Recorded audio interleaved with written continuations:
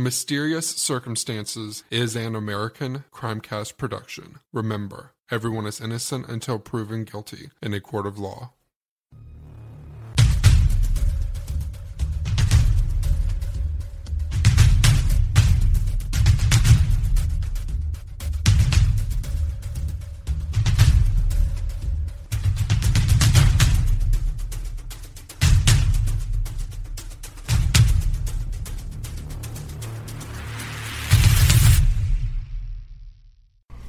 Hey everybody, it's Justin. I'm back with another short episode of Mysterious Circumstances. I got about another day and a half or so left of doing the last tail end of my research for my full-length episode, which will be published in the next 48 hours.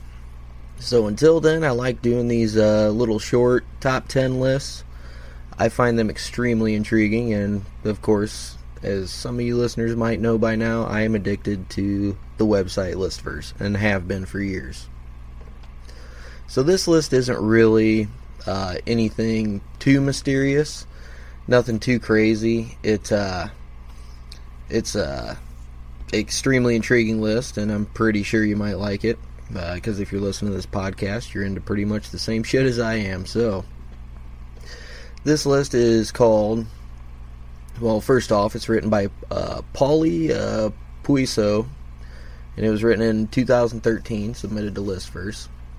And the title of it is 10 Notorious Witches and Warlocks.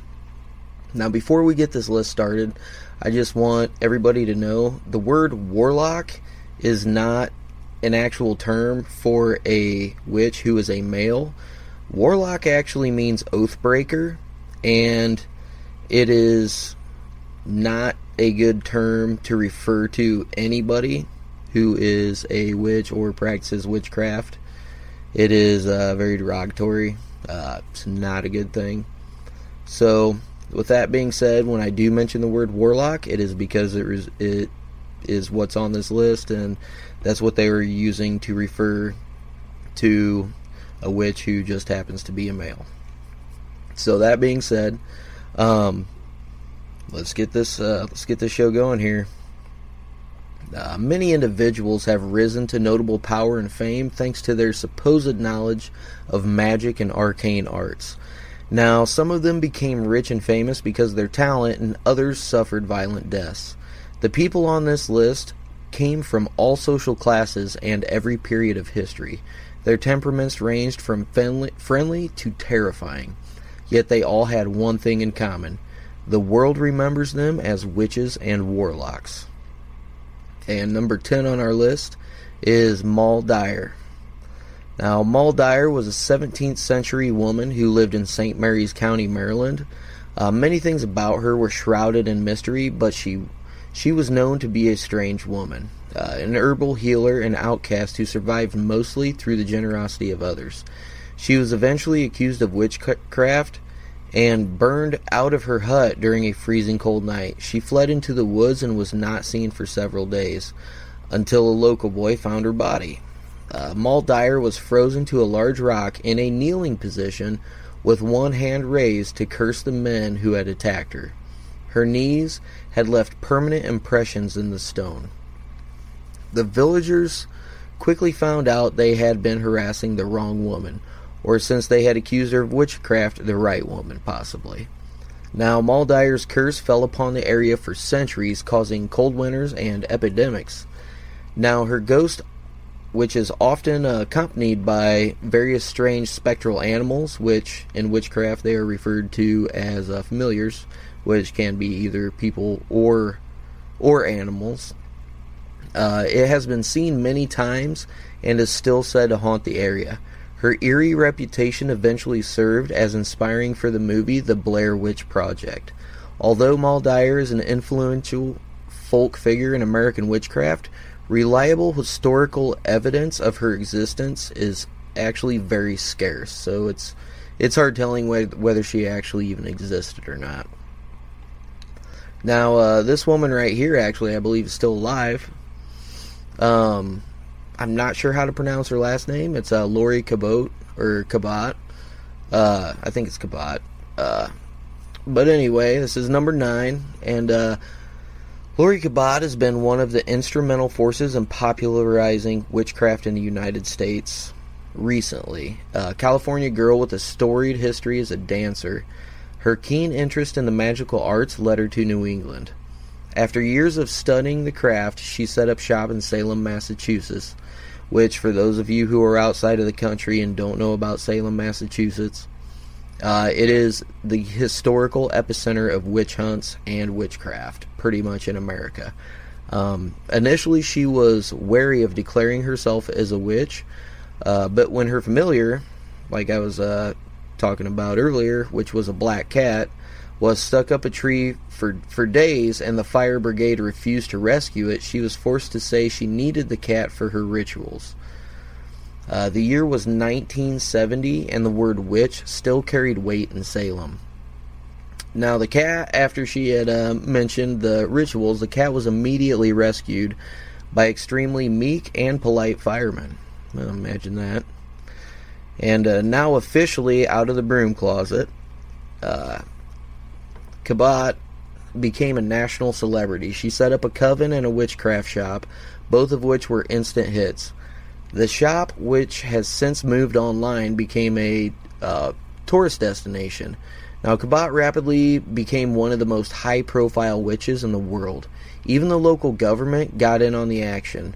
The governor of Massachusetts, which was Michael Dukakis, declared her the official witch of Salem, thanks to her influence and good work in the community. Cabot maintains that any curse by a witch will come back to haunt her and never performs evil magic. Now, on a side note, there's some religions that believe in the threefold rule, Wicca being one of them. Now, if you're looking at traditional witchcraft, often referred to as the old religion, there is no set rules. If you don't think that it'll come back at you threefold, then it won't come back at you threefold. Wiccans actually have what they call a Wiccan Rede, and it is basically pretty much bylaws, and one of them is that anything you do bad comes back to you threefold. Anything you do good comes back to you threefold. So that was just a little side note there for a little bit of knowledge for you. Now, according to Lori, witchcraft is magic, astrology, and environmentalism combined in a scientific manner. She is the author of many books and a major influence on the Wiccan religion, which is why she believes in the threefold law. So, the Wiccan religion, which partially formed around her beliefs and approach to witchcraft, although she is hailed as a high priestess of Wicca, she says she does not actually practice the religion because she was already doing it long before Gerald Gardner introduced Wicca to the world. Now, another little piece of knowledge for you guys, if you don't know, Wicca is not an ancient religion. It was basically Gerald Gardner's version of, I want to say, witchcraft. Gerald Gardner belonged to a coven for quite a long time, and he came up with a basic religion and in his coven, so it kind of spawned from there. This was in the, I believe, the mid-60s. It was definitely in the 60s, I believe, the mid-60s. But, yeah, for those of you who don't know, yes, witchcraft is sometimes referred to as the old religion. That's because witchcraft and Wicca are two different things. Not every Wiccan practices witchcraft. Not every witch is a Wiccan. Witchcraft is a practice. Wicca is a religion. So, just a little bit of knowledge for you right there before we go on. Next one on our list is number 8, George Pickingill. Now, George actually sounds as though he walks straight out of a horror story. He was a tall and frightening 19th century man with a hostile demeanor and long, sharp fingernails. He was a famous cunning man, a practitioner of folk magic. Cunning folk, which is what I actually like looking into quite a bit. Cunning mans were they practiced folk magic, but they were also herbal healers. They worked with the community. They were basically there to help people. They worked on mostly, any kind of charity, whether it be food, animals, money, whatever they could use, whatever he could use to get by. So Old George, as he was commonly known, was a farm worker who claimed to be a hereditary witch.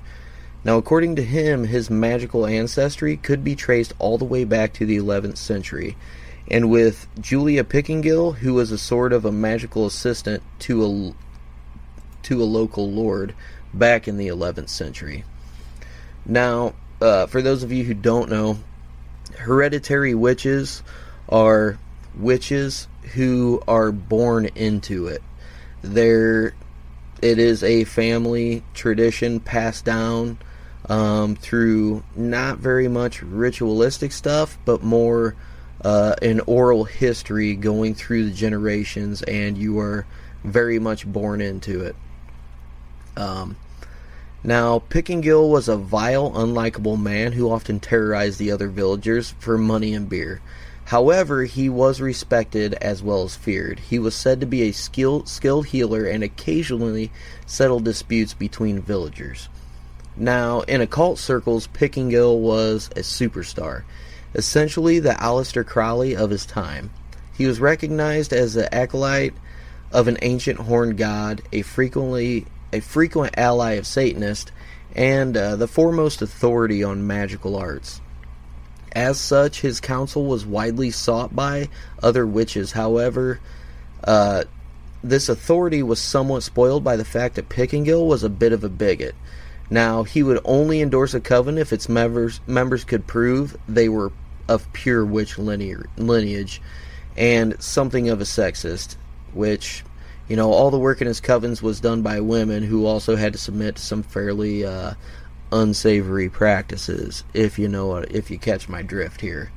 Now, even back in that day, it's almost impossible to prove that you are from pure witch lineage, just because of the fact when Christians decided to pretty much steal all the pagan holidays and put them in Christianity, so you had to choose either Christianity or paganism.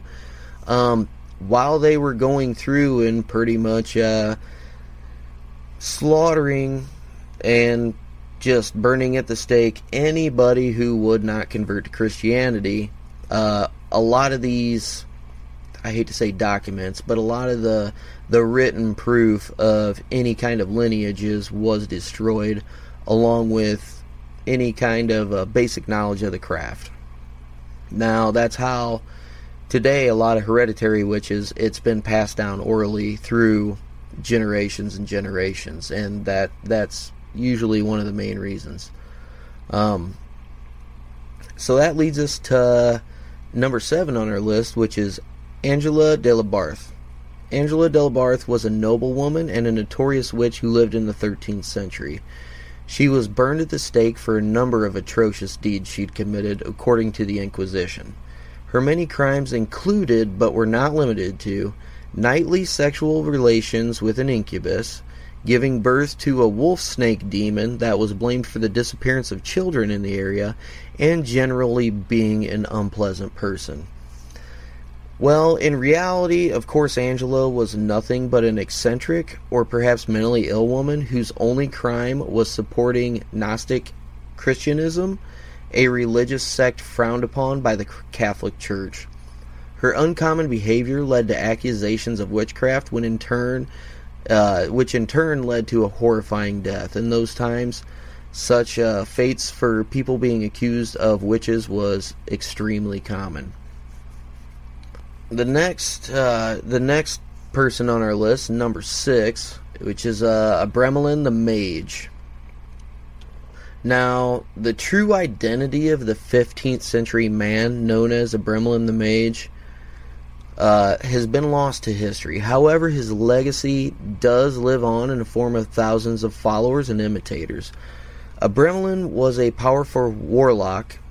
Hate using that word, but he was described that by Abraham of Wurzburg, a magical scholar who convinced Abramelin to teach him his secrets. Now, Abraham produced painstaking manuscripts of Abramelin's magical system, which was a complex process of commanding good and evil spirits to do his bidding. The system was based on magical symbols that could only activate at certain times and using certain rituals.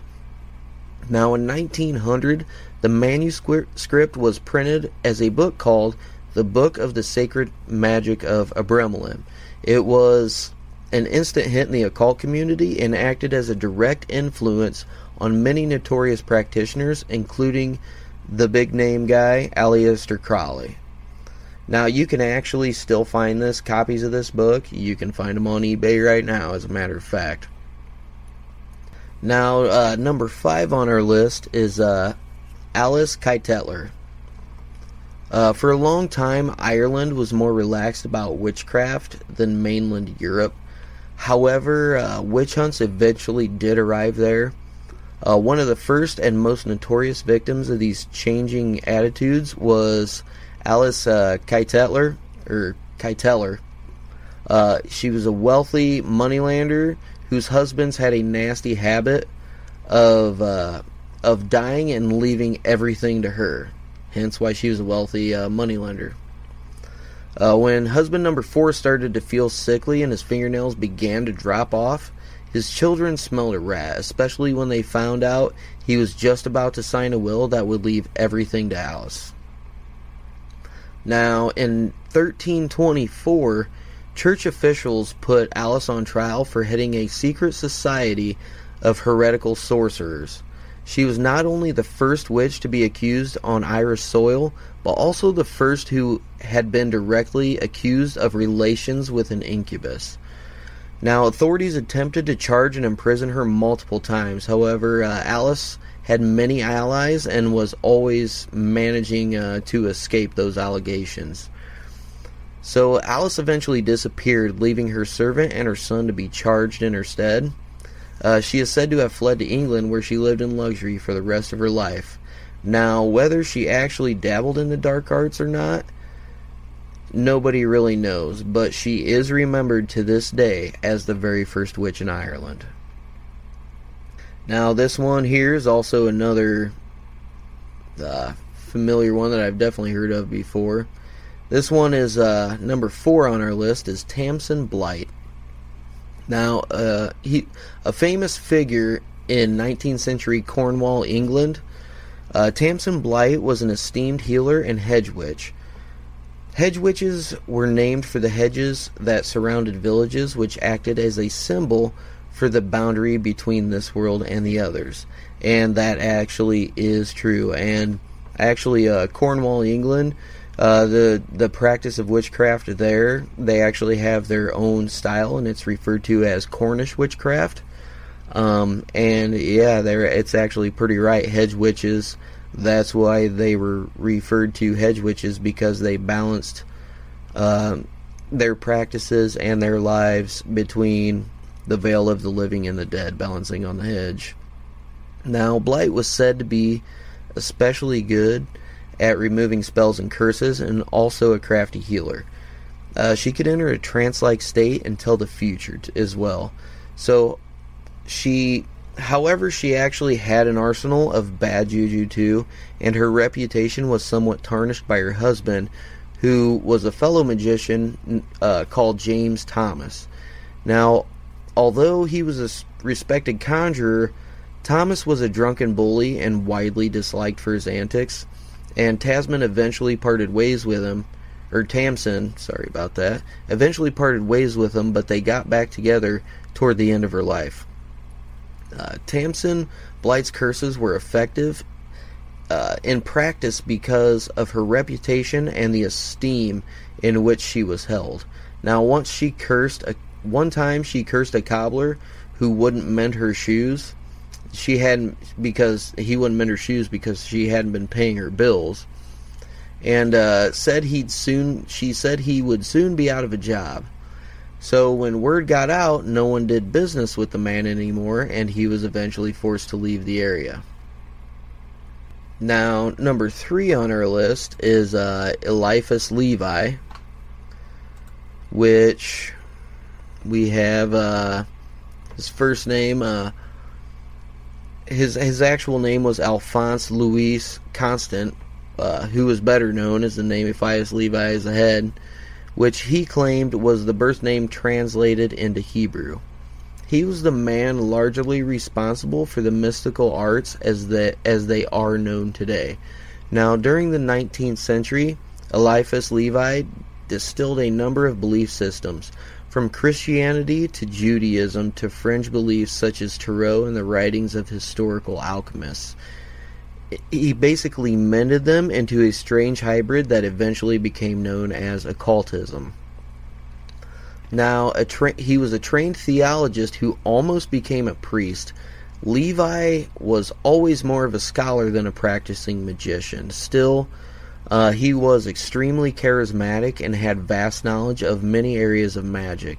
And he actually authored many books on ritual magic. Now, Levi was particularly known for his work with Baphomet, the gargoyle-like entity allegedly worshipped by the Knights Templar. Now, he considered this figure a representation of the Absolute. He drew the famous picture of Baphomet as a winged, goat-headed female figure. Often the first picture anyone thinks of this usually is when the occult is mentioned, which the picture that they're talking about is a pentagram, or actually a pentacle, put upside down with 2 points facing the top and a goat's head in the middle of it. That would be the picture of Baphomet that they're referring to. Now, number 2 on our list is actually Raymond Buckland. And Raymond Buckland is actually a pretty current guy. He is considered the father of American Wicca, and was deeply impressed by modern Gardnerianism, Wicca, which he took from Gerald Gardner's teachings to the New World and eventually refined them into his own variation called Seax Wicca. Now, he was a veteran of witchcraft, and he has been involved in covens since the 1960s, and usually as a leader. He is a Wiccan priest and a revered expert in all things neo-pagan. Until his retirement from active witchcraft in 1992, he spent decades as the most recognizable spokesman and the foremost expert of the craft. Now, these days he actually lives in rural Ohio, where he writes books about magic and continues to practice solitary version of the craft. Now, for those of you who do not know, solitary witchcraft is where you actually practice alone. You are not part of a coven. You are your own person doing your own thing. And it's nice to know he lives in Ohio, right next to my home state of Indiana. But anyway, let's see what we got here for number 1. Alright, we got Agnes Waterhouse for number 1. So Agnes Waterhouse, who's commonly known as Mother Waterhouse, was one of the most famous witches England has ever known. The crimes she was accused of were pretty heinous. Mother Waterhouse and 2 other witches actually stood trial for dallying with the devil, cursing people, and even causing bodily harm and multiple deaths through their black magic. The strange thing about the case was that the church had nothing to do with accusing Agnes. She was the first witch to be sentenced to death by a secular court. Now, in her testimony, Agnes freely admitted to practicing the dark arts and devil worship. She owned a cat she called Satan, which she claimed to have sent to kill her enemies, livestock, and on occasion, the enemies themselves. So she was sending these things to kill cows, chickens, sometimes people. There's sometimes I wish I had a cat like that. But anyway, And the most interesting fact about it, she was totally unrepentant. Okay, she stated that Satan had told her she would die by hanging or burning, and there was not a lot she could do about it. So she pretty much did not feel bad about any of this. She did not care. Now, Mother Waterhouse was indeed sentenced to hang for her crimes, despite the fact that the two other witches facing similar charges were let off lightly. One was actually found not guilty, and the other one was sentenced to only a year in prison, although later charges actually led to her death. So, Mother Waterhouse, her satanic bravado didn't last for long after sentencing. On her way to the gallows, Waterhouse made one last confession. She had once failed to kill a man because his strong belief in God had prevented Satan from touching him. She actually went to her death praying for God's forgiveness. Now that is very interesting right there. Extremely interesting. But I hope you like the list. I hope you like the little knowledge bombs I dropped on you. Like I said earlier, my full-length episode should be out in the next 48 hours. I'm going to make it a point to get it out by Friday. Just got a few more things to look up. If you have any questions, comments, feedback, suggestions for a case that I can research in the future, I would love to hear from you. You can get me at mysteriouscircumstances99, the number 99, at gmail.com. Again, that is mysteriouscircumstances99 at gmail.com. And I'd like to give a shout out right now to incompetech.com, Mr. McLeod over there, for providing me with my royalty-free intro and outro music. I do appreciate that. I definitely don't need somebody like Lars Ulrich, a freaking billionaire, suing me for like tens of thousands of dollars because I'm poor. You know what I'm saying? So I definitely appreciate the really royalty-free stuff. So with that being said, I hope you guys keep listening. My next big episode will be out in a couple days, and it's actually a really good one. It's a really good one. It'll definitely make you do some thinking, and it'll definitely get the brain going a little bit. But until then, you can find me on iTunes, Podbean, Podcast Addict, Blueberry, Buzzsprout, hopefully soon to be Stitcher. I'm still waiting on word back from that. But until you listen next time, I'll talk to you on the flip side.